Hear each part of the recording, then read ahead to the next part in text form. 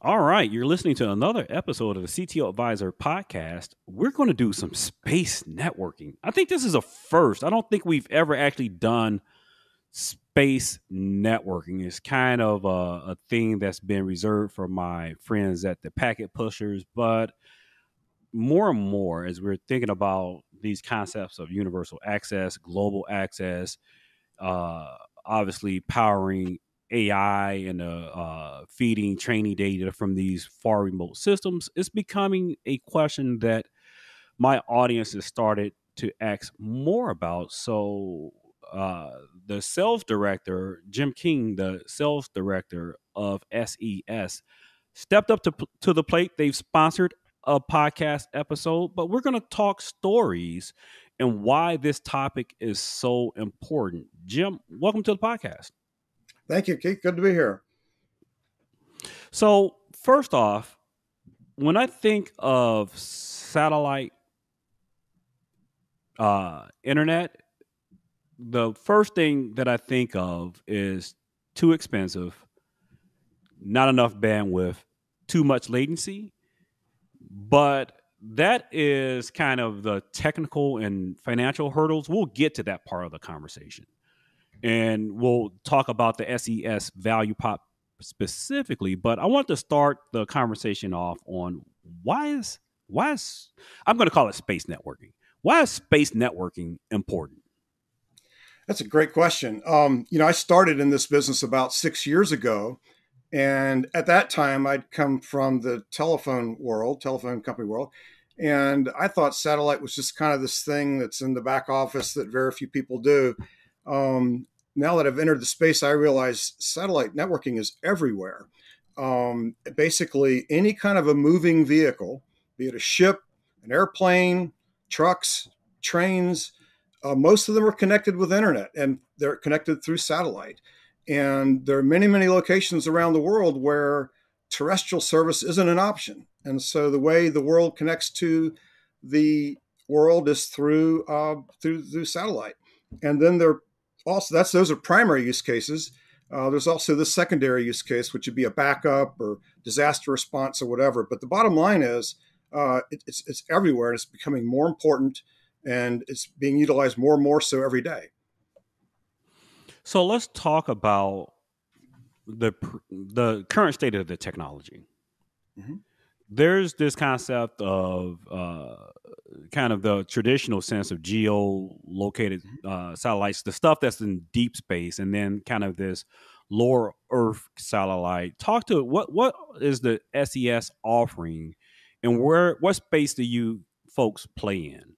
Yeah, that's a great question. So we started, like a lot of the world did, in the geo world, and the geosynchronous orbit. It's a very simple communications mechanism.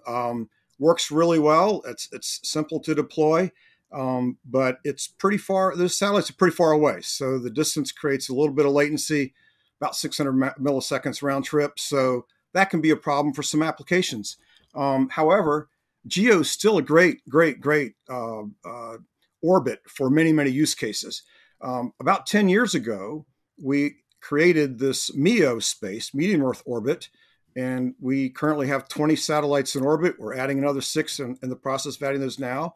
And MEO is a quarter of the distance from Earth as the geo assets are. So basically, it's a quarter of the latency. So that's a real advantage. They have a slightly different field of view, but the way we've deployed it, we're providing significantly more bandwidth, particularly on the return side. And then most recently, you've heard about the LEO, which is low Earth orbit, and those satellites have even a lower latency or a potential for lower latency.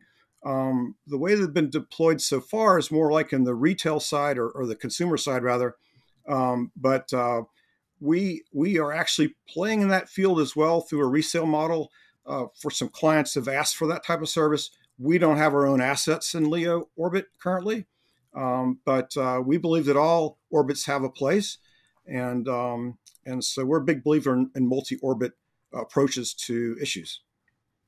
Yeah, I can easily think of use cases for geo located satellite. Obviously, much wider coverage area. The maybe lower bandwidth. But again, when you need to get to very bespoke places on the globe, this geo coverage, less satellites, lower, little bit lower expense, I would imagine, other than getting them into that higher orbit, Yeah. there's plenty of use cases. Then when Yeah. you get to this MEO level, you're getting a Right. little bit closer to, kind of real time and collaborative collaboration. You can start using, the Zoom and everything, those types of solutions. And then obviously with Leo, you're obviously getting to the lower latency stuff. The lower the orbit, I think the rule of thumb, the lower the orbit, the lower the latency, and obviously the higher the bandwidth.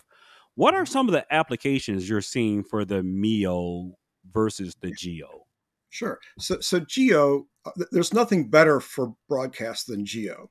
The coverage area, nothing beats it, and the latency is not an issue, right? You're streaming video, so um, today there's nothing better than geo for broadcast, and so we think geo is always going to play a role because of that. The way we've deployed MEO is we provide it with really high bandwidth, really high throughput, particularly on the return speeds. And so, whereas today the maximum throughput for data that you might see on a geo asset might be like 140 megabits, something like that. That'd be pretty high.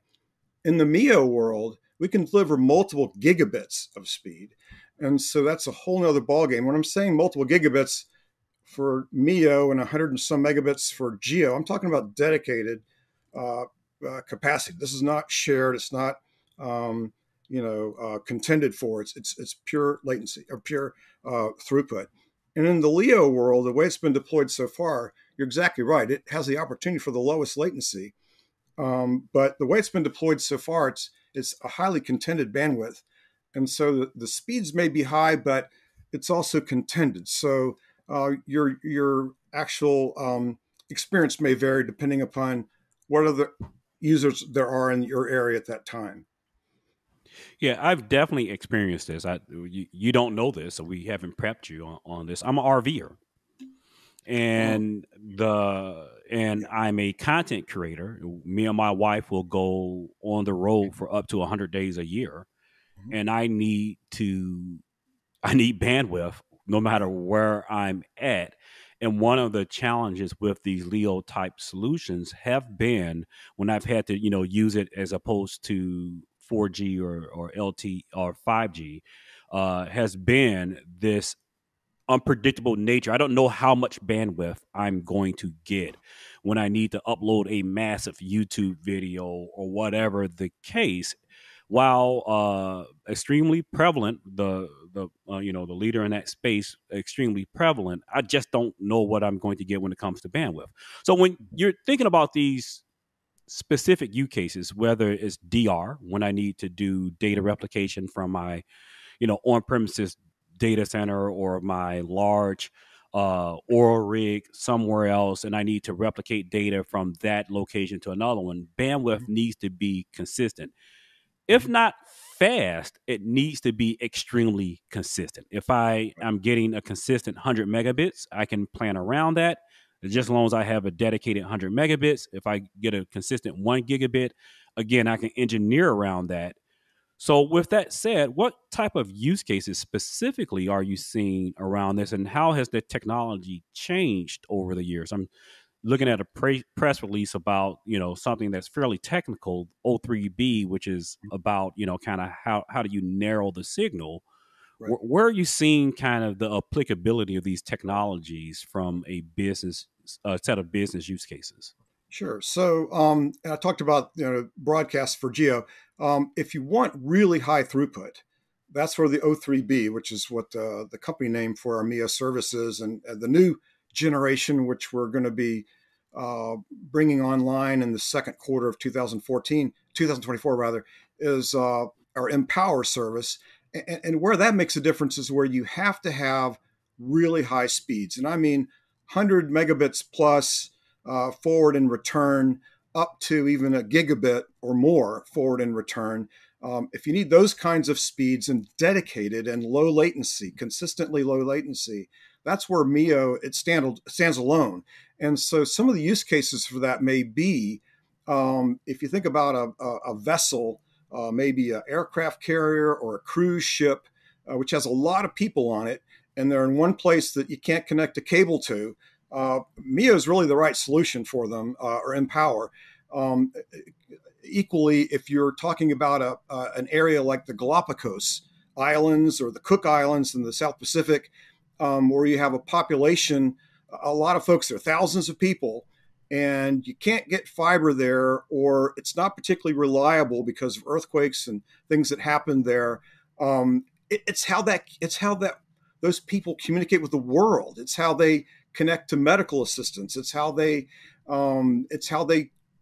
do commerce. It's how they get tourists into that area because they can continue to stay connected to the world. It's basically how some places in the world it's the only way they can connect. And so what MEO or Empower does is it gives you so much throughput that you can use it across a vast population of people. It's like a carrier grade level. So if you're a carrier in this island, you would download a MEO capacity, and then you would spread that across the entire population because you'd be dealing So gigabits of speed. Yeah, I love the use case and I love the capability. Let's talk about kind of speed to value.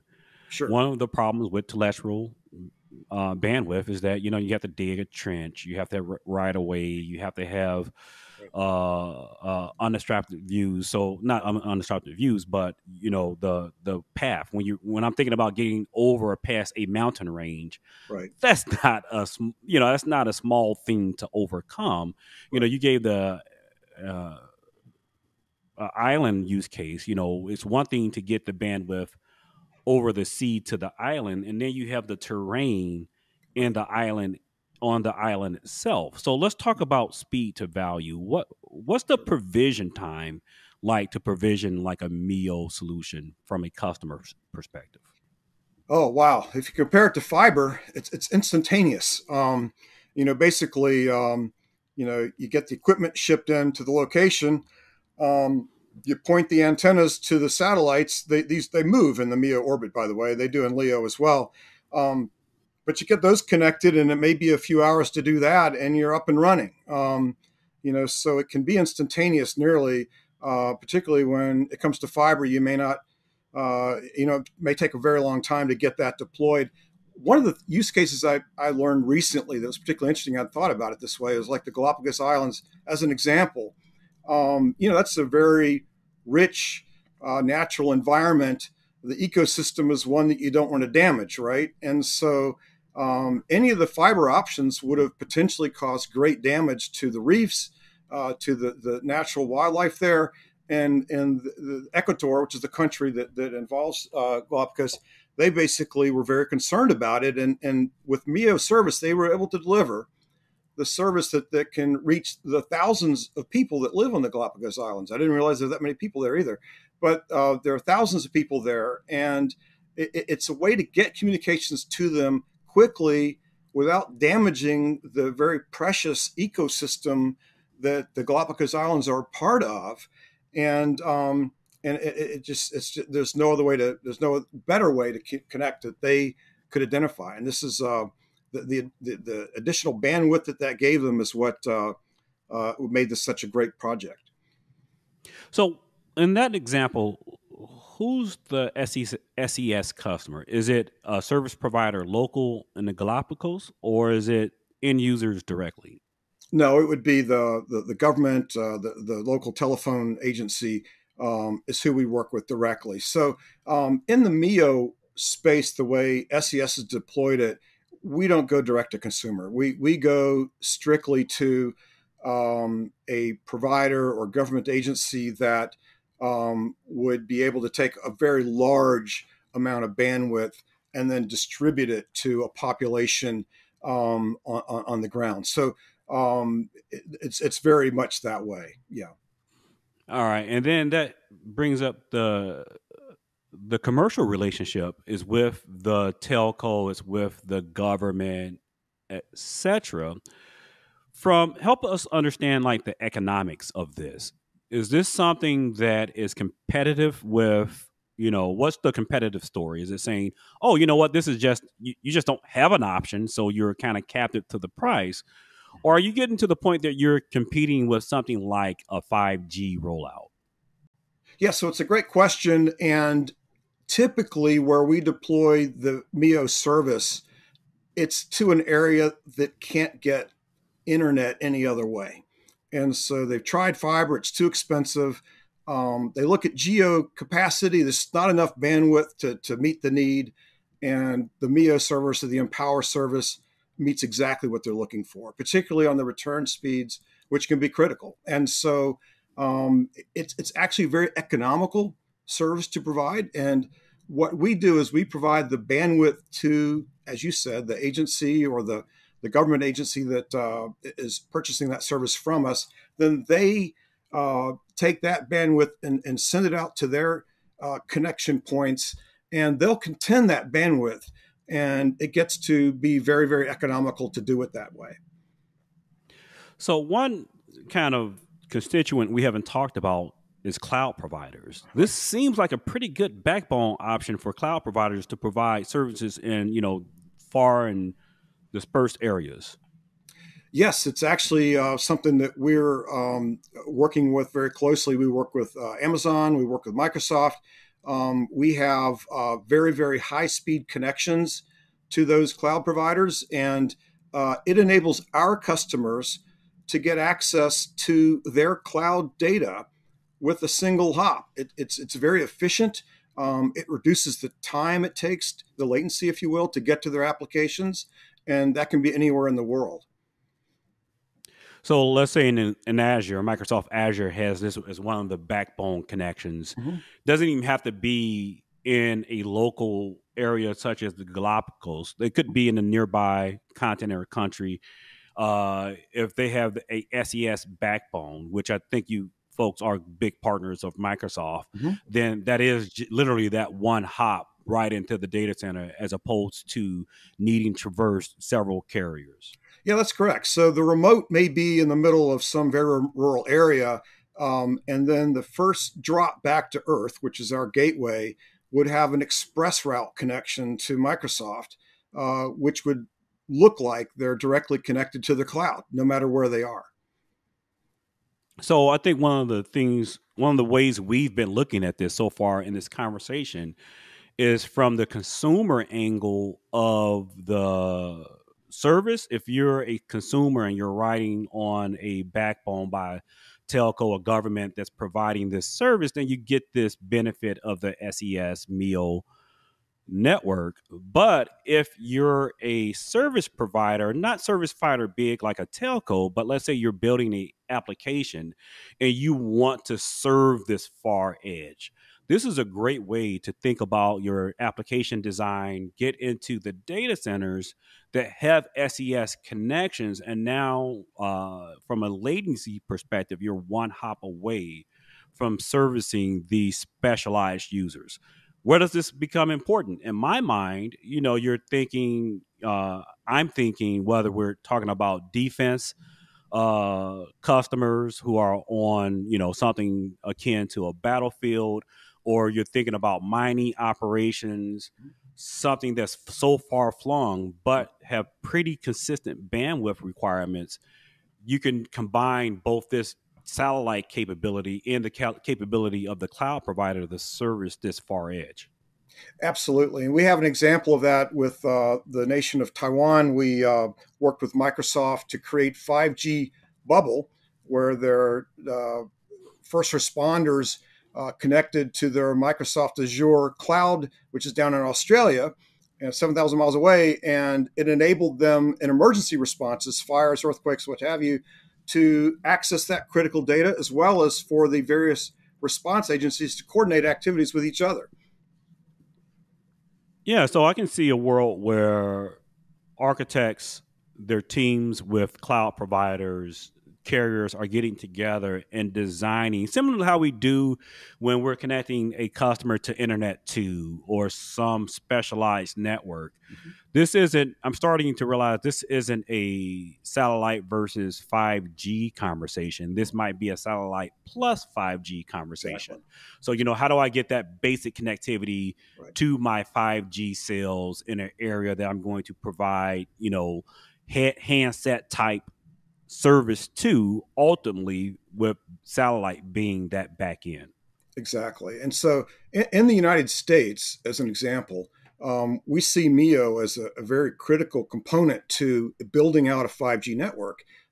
If you're moving to an area that doesn't have the fiber there yet, you can put in a MEO service or an Empower service, and you can get those 5G type connections while you're in the process of building fiber to that location. And conversely, when there are disasters that wipe out an entire area and the cell towers are wiped out in an area, the telephone companies can come in with MEO service and they can restore 5G capability over satellite to that area until the towers are rebuilt. And this helps with fire, with rescue, with rebuilding. It allows loved ones to connect to home and say, I'm okay. It's a very important part of the business. It's something that I'm actually very proud to be a part of. So, Jim, let's end on the relationship note. Mhm. Customers, a lot of my podcast listeners are both service providers and their end customers. Mhm. How do they reach out to SES? Like, how do they develop a relationship and saying, this sounds, Keith, this is exactly what I need. Mhm. I'm a service provider, I'm looking to partner, or I'm an end user organization and I'm looking to consume. How do they develop a relationship? Well, they can reach out to us at ses.com. There's information in there that tells you how to reach out to us, all the offices around the world. And that's probably the best way to get started. We'd love to work with you, and we're very proud of what we do. And basically, I think it's a very exciting business to be a part of. All right. And if you want to find out more about the CTO Advisor, you can follow us on the web, thectoadvisor.com. We're now a Futurum Group company, though, so you can find us on the Futurum Group website as well in due time. You want to learn more about me, or you want to engage with me and you want to ask further questions about space networking, which is a favorite topic of mine, you can reach out on Twitter at CTO Advisor or on X.com, rather. And then LinkedIn, obviously, we can have the conversation. Until then, talk to you next CTO Advisor podcast. Thanks, Jim. Hey, thank you, Keith.